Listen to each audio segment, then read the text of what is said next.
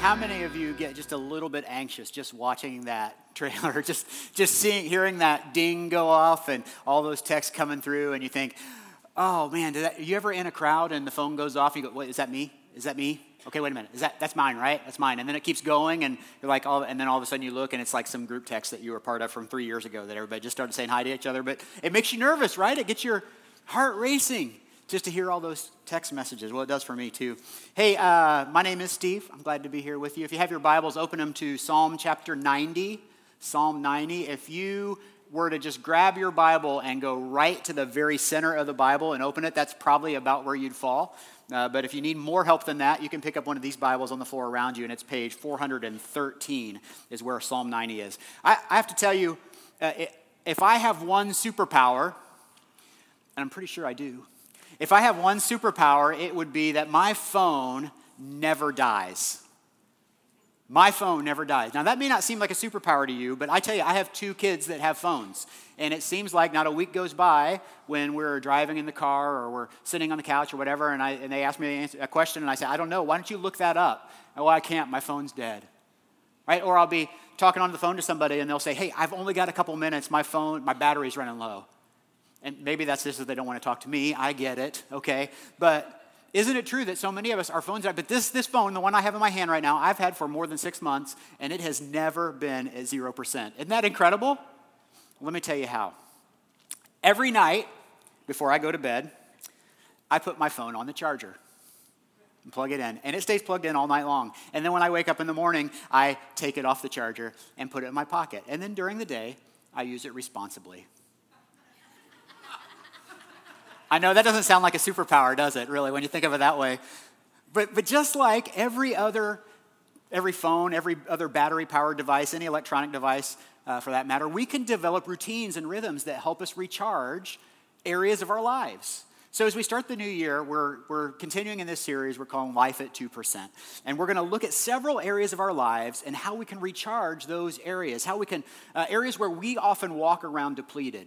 But we don't have to. That Scripture gives us good information, good wisdom of how to recharge those areas of our lives. Because the truth is, many of us live our lives, or at least some area of our lives, with our figurative batteries low.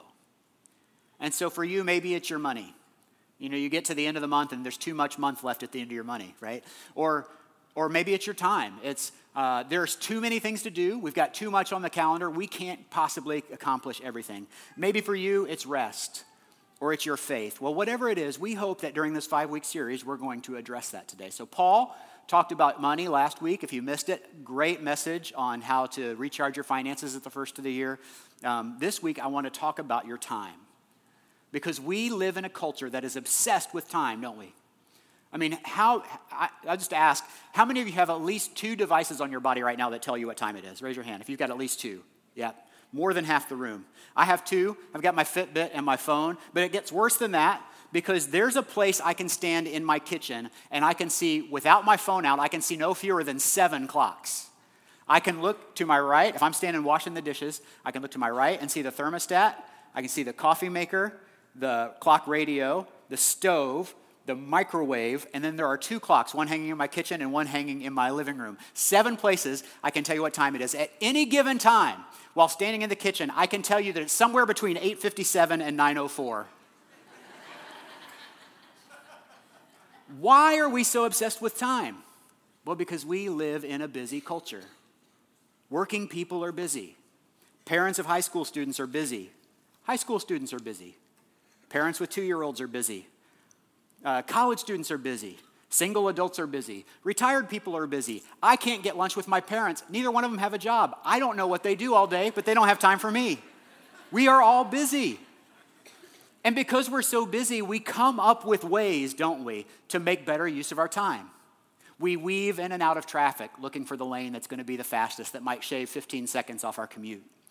We listen to audiobooks at double speed so that we can get through them faster. We use the skip intro feature on Netflix so that we can even binge faster, right?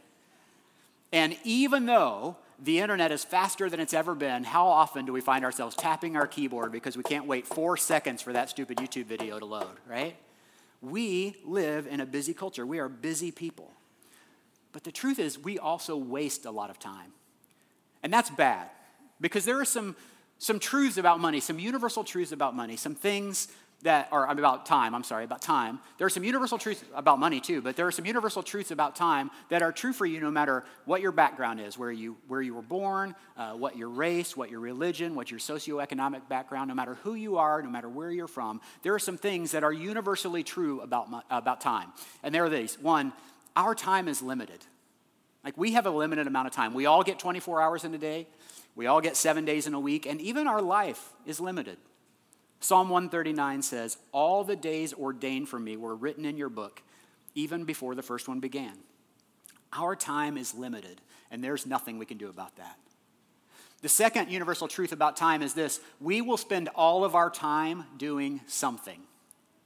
I mean, when we get to the end of our lives, all of our time will have been spent sleeping, working, driving, eating, mowing, cleaning, going to church, watching TV, whatever we're doing.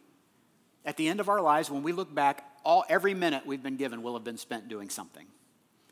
And the third universal truth about money is this: about time. I'm sorry, I don't know why I'm stuck on money today. Maybe I listened to Paul's message and it just really rocked me. But the third universal truth about time is this: someone will determine how we use all of our time. And that's important. This is a part that so many of us miss, because if we are not incessantly intentional about how we spend our time, someone else will decide how to spend it for us. And so how do we do that? How can we be intentional about how we spend our time? Well, we're going to take a lesson from a man named Moses. Now, there's a good chance you know about Moses, whether you've read about him in the Old Testament or maybe you watched a movie about Moses. And if you're from a particular generation, your Moses of choice might be Charlton Heston from the Ten Commandments movie. And when you think about Moses, you think about Charlton Heston. You know, if you're a little younger, maybe it's the Prince of Egypt, and Val Kilmer is your Moses. At least his voice is the voice that you hear when you hear Moses talking. And then let's get with the times. If it's recent that you've learned about Moses, you maybe have watched the Bible series in recent years. And William Houston, who's lesser known but no less fabulous, played Moses in that series. So whoever you prefer to play Moses, you probably know a few things about Moses. You maybe know that he grew up in Egypt, where he learned to walk like an Egyptian.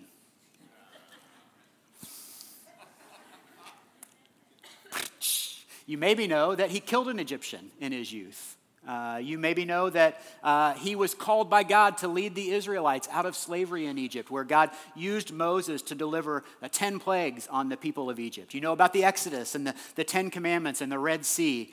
But did you know there was a period of Moses' life, and it's in between that time when he killed that Egyptian and the time that he was called by God to be the leader of Israel. There's a time in Moses' life, a period of 40 years in fact, where he was a refugee. He lived in a place called Midian, and he was living there as a shepherd, and maybe the best 40 years of his life. And while he was there, the interesting thing about Moses is, as a shepherd, he had no use for a clock. Your schedule was pretty much set for you by the sheep. So when the sun comes up, the sheep start moving, you take care of the sheep. Sun goes down, you rest. Sun comes up, sheep start moving, you take care of the sheep again. Don't really need a clock for that. You can figure it out, right? But that was Moses' cycle. That was his rhythm. But still, in the midst of all that, he understood. The amazing thing about Moses was he understood this idea that time was slipping away. He knew that all of our time was limited. And so while he was there, while he was in Midian, Moses also wrote a series of poems or songs. We call them psalms. And they're found in our modern day Bible. In fact, when most of us think of the Psalms, we think of who? David. We think of David, right? David wrote a lot of the Psalms, but Moses wrote some. And I think it's in there from Psalm 90 to maybe 102 are the Psalms of Moses. And in one of Moses' most famous Psalms, he gives us this great piece of advice about managing our time. It says this, Psalm 90:12. Teach us to number our days, that we may gain a heart of wisdom. Now, the interesting thing is, if you look at the top of this psalm, at the beginning of Psalm 90, it's called a prayer of Moses. So this is a prayer. This is something he's praying to the Lord, and he's asking God that we might learn to number our days, and that somehow, by numbering our days, that we might get some wisdom out of that. So what does that mean, and why is that important? Well, because once you begin to put a number on something, you understand that it's limited, right? If we view something as unlimited, we have a tendency to waste it, just like your kids do with money. They don't have any concept of the tie of work to money.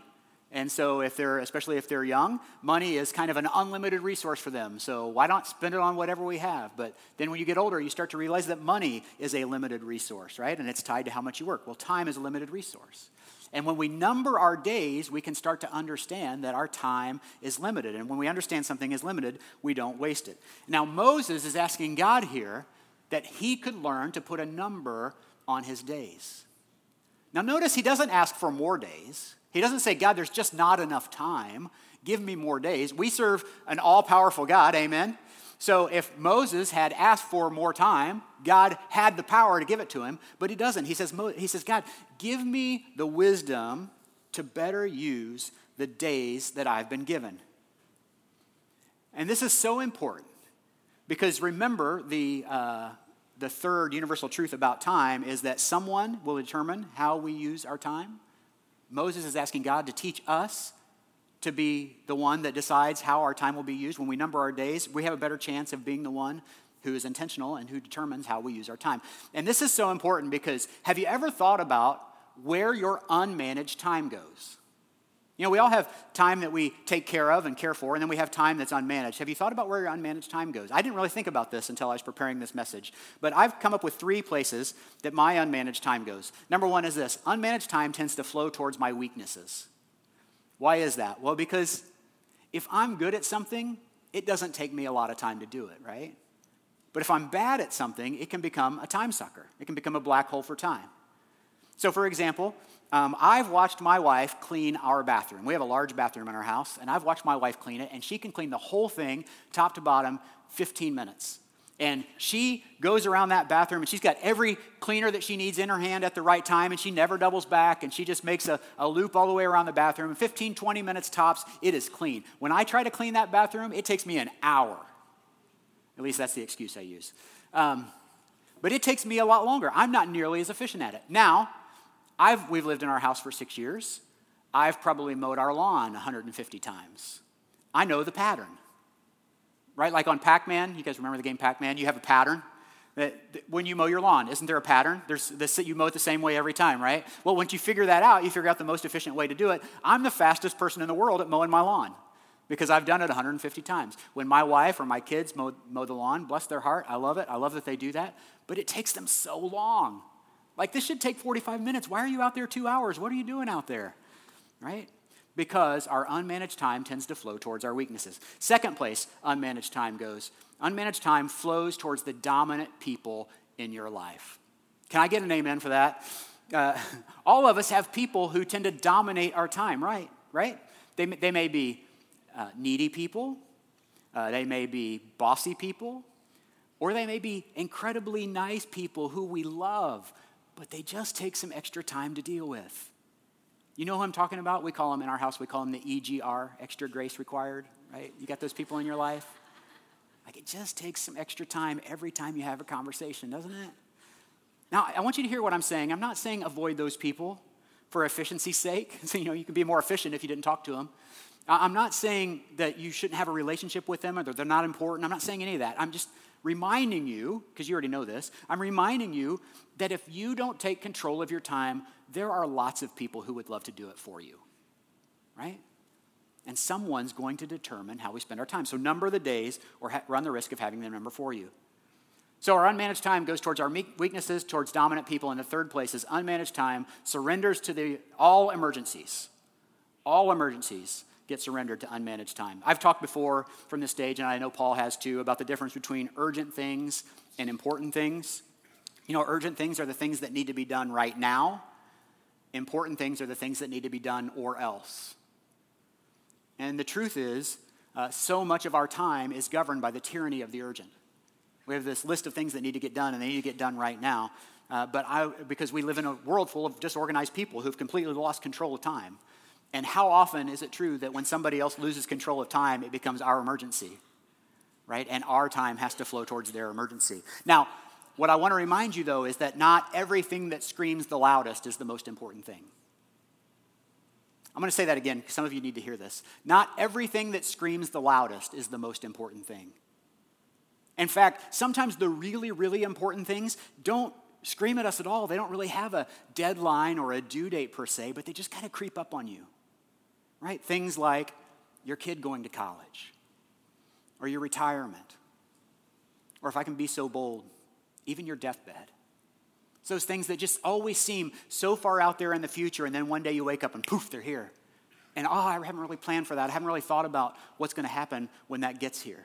And so what I want to do today is give you a few rules. I'm going to call them principles, really, to help you manage your time. Now, wait a minute. I thought this was a church. I'm here to hear about how to worship Jesus. I'm not here for a time management seminar. Okay, well, that's good. That's important, right? But I want to tell you two things. First of all, I know you think I'm a pastor and I only work on Sundays. But I do have some experience managing time, and Scripture has many, many more time management principles in it than any good corporate self-help book. And then the second thing I want to remind you is that there is a spiritual aspect to being overscheduled. That so many of us, the way we live our lives, the way we have more demands on our time than ever, it may help us conform to the ways of this world, but it adds to stress on our bodies, stress on our relationships, stress on our spirits, and it detracts from our relationships with other people and our relationship with the Lord. And so if you come in here tired or overwhelmed or overscheduled, I feel you. I feel you. And I want you to know something. If you're in here and you're feeling like that, you're feeling overwhelmed by life, I am for you. I believe in you. I'm serious. I am constantly amazed at the capacity and the capability of the people that I meet in this church. You guys blow me away at what you can accomplish, the skills you have, the gifts that God has given you, and how much that you get done. I believe you can do anything. I think you can do anything you set your mind to. But you can't do everything. And it's important to remember because so much of our stress, so much of our lack of margin, so much of our living life at 2% has everything to do with our failure to number our days. And so what I want to do is I want to pull some wisdom from Scripture and give you these 3 simple principles to recharge your time. I think they're easy. I think you'll understand them. I think they'll be really helpful to you.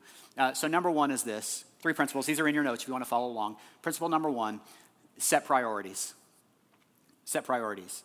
You can do anything, but you can't do everything. So how do you determine what you do first? Well, I want to point you to a piece of Scripture that's been really helpful for me in this. It's Proverbs 24:27. Now, you may not get the connection at first, but it says this: put your outdoor work in order and get your fields ready. After that, build your house. So in the time that Proverbs were written, the fields were critical. Fields represented income. The way we get paid is by what we grow and harvest. And then the house was kind of secondary. And so what the writer of Proverbs is saying is, hey, take care of the first things first, the most important thing first, and then go do the next most important thing. In other words, you can't do everything at the same time, so what you have to do is set a priority. You have to set priorities. What's first, what's second, right? So how do you determine what's the most important? Well, here's what you do. Make a list of everything that you want to accomplish tomorrow. By the way, do this in the evening. Don't do it in the morning. If you wait until you get to work, you're already too late. Because by the time you get to work, the first thing you're going to do is you're going to turn on your computer, and the first screen that's going to come up is your email, and you're going to start looking at it, and you're going to start answering it, and then you're already a slave to somebody else's demands on your time. Right? So you got to decide the night before what are the most important things. Right? Decide the night before you become the mercy of somebody else's schedule. The key to managing your time is to put the most important things first. Put the most important things first. So tonight, make a list of everything you want to accomplish. And I would say do this in the evening. By the way, I think the Jewish culture had this right. You know, in the Jewish culture, the day begins at sundown. The day begins at sundown. That's when the day starts. You get your rest. The rest prepares you for the next day, so you're ready to go. Right? And so this is the way time goes. In fact, if you read in Genesis 1, this is the way God designed it to be. Look at Genesis 1. When God is creating everything, you'll read something like this. In the beginning, God created the heaven and the earth. And it'll say, God created the water. And he created some space above the water. And they called it the sky. And it was evening, it was morning, day 1. Have you ever noticed that? The evening comes before the morning in the day. The evening starts your day. And how important is this for us to understand? That what happens at night prepares us for the next day's work. And so anyway, do this at night. So make a list of everything that you know you need to accomplish. And then say, okay, if I could only accomplish one thing on this list, what would it be? And you put a 1 by that. Okay, assume I get that done. What's the next most important thing? You put a 2 by that and go all the way down that list and prioritize them. Then when you start your day, you know what to do first and what to do second, and so on and so on. Okay, Steve, but what if I don't get everything done? You won't, but you don't now. And at least if you do the most important things first, you'll go home at night and you'll be able to rest knowing, hey, I got the most important things done. My guess is that's better than you do now. It's better than I do now because you don't have time for everything and neither do I. Honestly, since we all have the same amount of time, the things we accomplish are not determined by how much time we have, but what our priorities are. Just to remind you, everybody that you may look up to, whether it's somebody in the Christian field, or if it's somebody in a sport that you love, or somebody in a hobby that you have, or it's a writer that you look up to, or it's an actor or a singer, somebody that you look up to, I'm going to tell you a secret about them. They have the exact same amount of time as you do. The only difference is how they set their priorities, right? And so we all have the same amount of time. And so what I've been doing, I want to share this phrase with you that I've been trying out this year. And this would be the 4th time I've shared it in front of a group. And some people love it and some people hate it because it hurts a lot.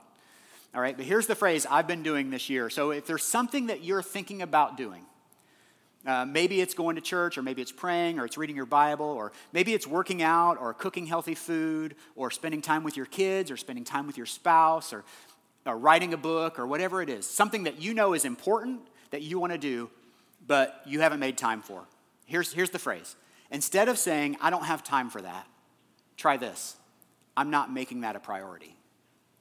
And see how that feels. Right? And so if somebody says, hey, have you spent a lot of time with your kids lately? And you said, you know what? I'm not really making that a priority. Ooh, that hurts, right? Well, that's the intention. It's supposed to hurt. So if it hurts, what do? You go back to your list and you move that on up on the list, right? You make that more of a priority. I've been trying that this year. It's really been working out really well for me as far as prioritizing things. Now, putting things first priority doesn't mean you have to do it first, right? If your first priority is, I'm closing on a house at 3 o'clock in the afternoon, that doesn't mean you can't do anything till 3 o'clock in the afternoon, because that's the first thing you got to do. But it's the first thing you put on your schedule. And that leads us to the second priority. The second principle is this: schedule everything.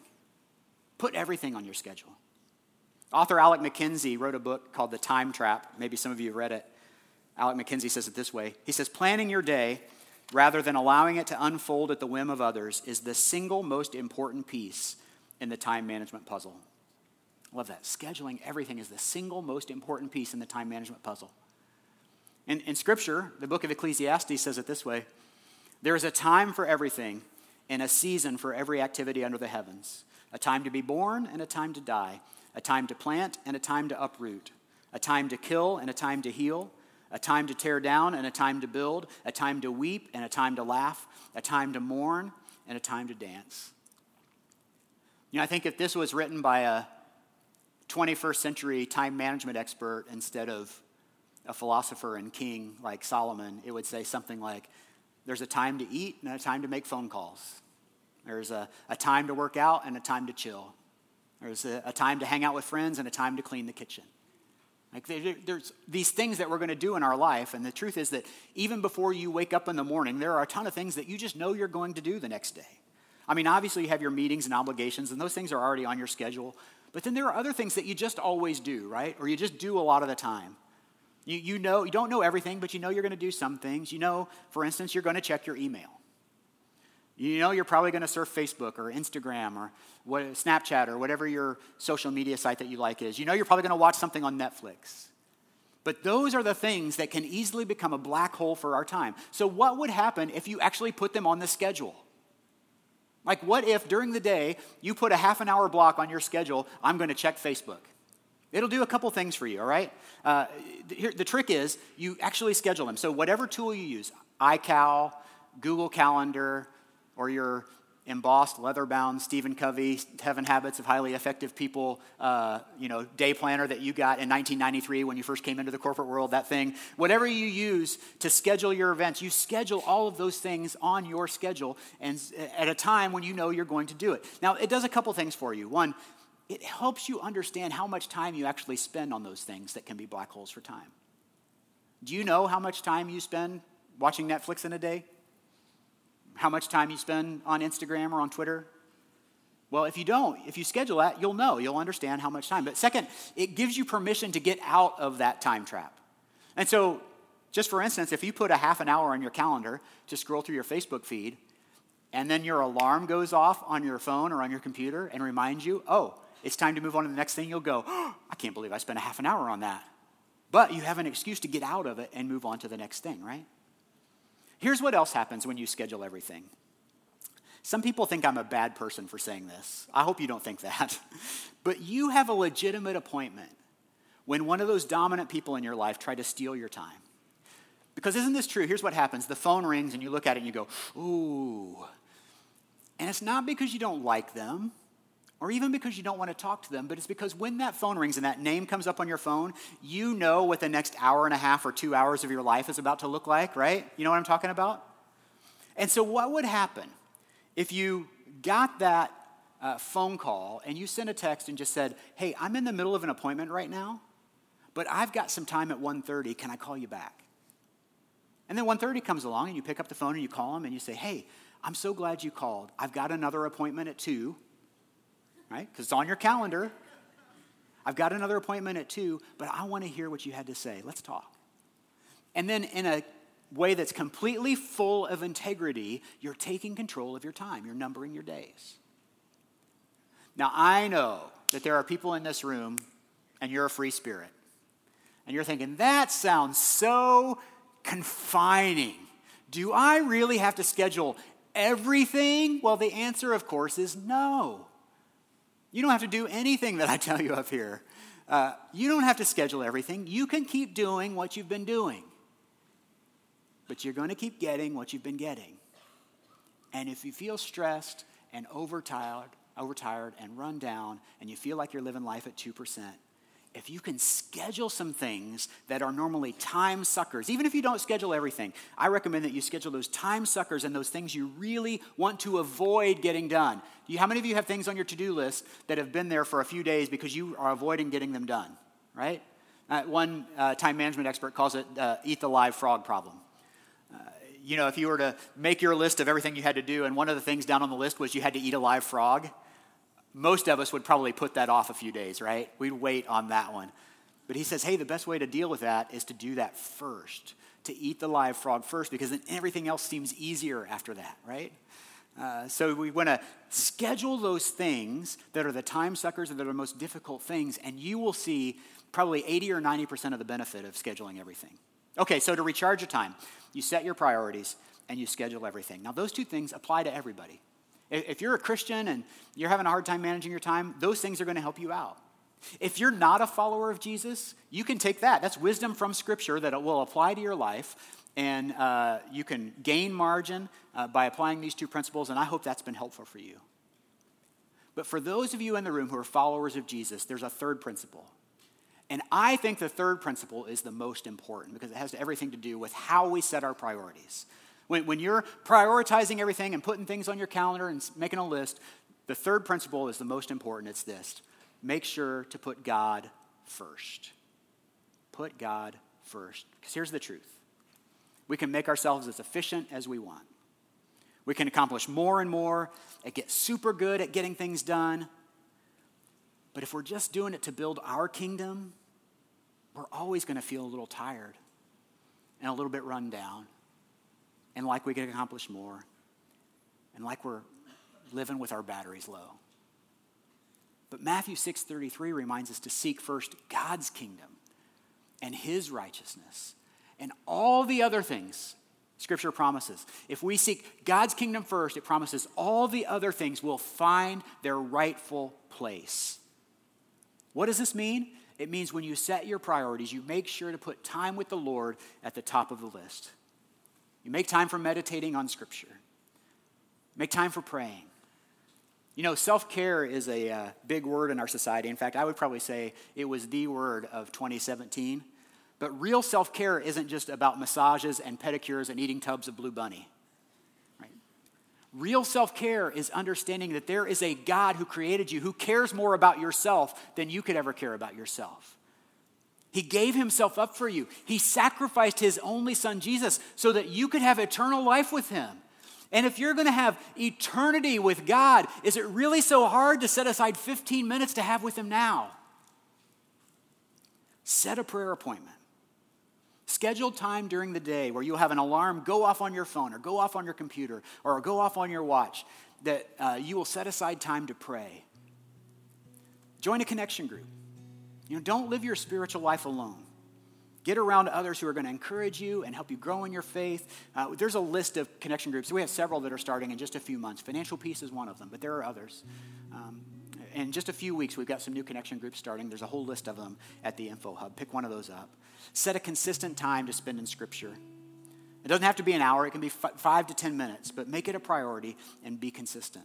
It might be the best thing you do all year. It might be your best self-care that you ever do. But don't take my word for it. Just try it for a month. Try it for a month and then come tell me if I'm wrong. I promise I won't be. It's the key to recharging your time. Let's pray together. Father God, I confess right here in front of these beautiful people that I am not always the best at numbering my days. But that when I do it, I see a difference. And when I don't do it, Lord, I feel frazzled. I feel overwhelmed. And so I thank you even again today for this reminder to number my days.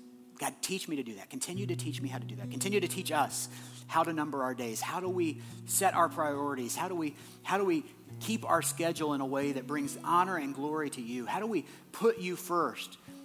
Even today on a Sunday, the Lord's Day, God, we'll walk out of here and some of us have 100 things we've got to accomplish today. Help us even in that mess and that really crazy environment. Help us to put you first. And God, on Monday, Tuesday, Wednesday, we go back to work, we go back to school, we get back into our routine. And there are people all around us living this crazy life, this life at 2%, this schedule that is unsustainable, Lord. Help us not to conform to that, but to live our lives in the way you've called us to do it, to number our days. God, I ask that for me, and I ask that for the people in this room, and I trust that you will be faithful on your promise to help us number our days, that we might gain a heart of wisdom. I pray these things in Jesus' name. Amen.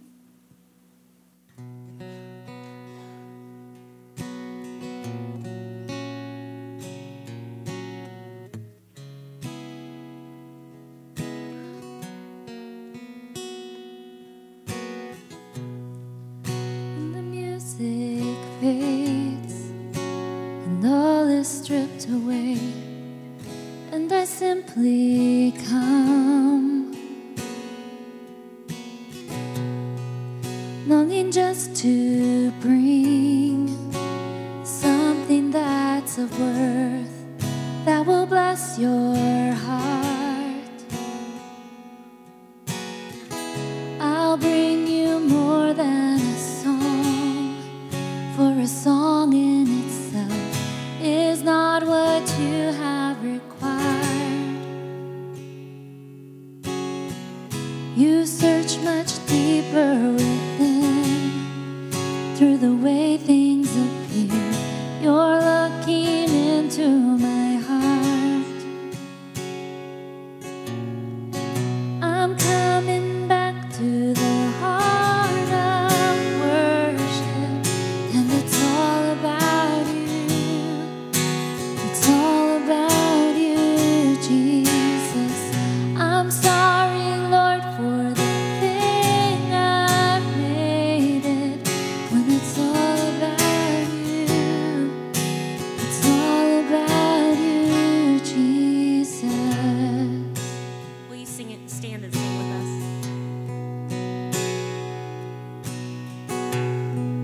King of endless worth, no one could express how much you deserve.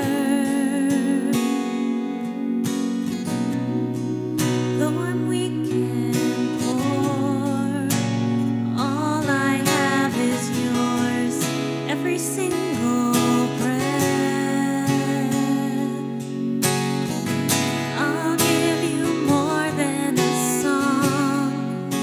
a song in itself is not what you have required. You search much deeper within through the way things appear. You're looking into my heart. I'm coming back to the heart of worship, and it's all about you. It's all about you, Jesus. I'm sorry, Lord, for the thing I made it when it's all about you. It's all about you, Jesus. I'm coming back to the heart of worship when it's all about you. It's all about you, Jesus. I'm sorry, Lord, for the thing I made it when it's all about you. It's all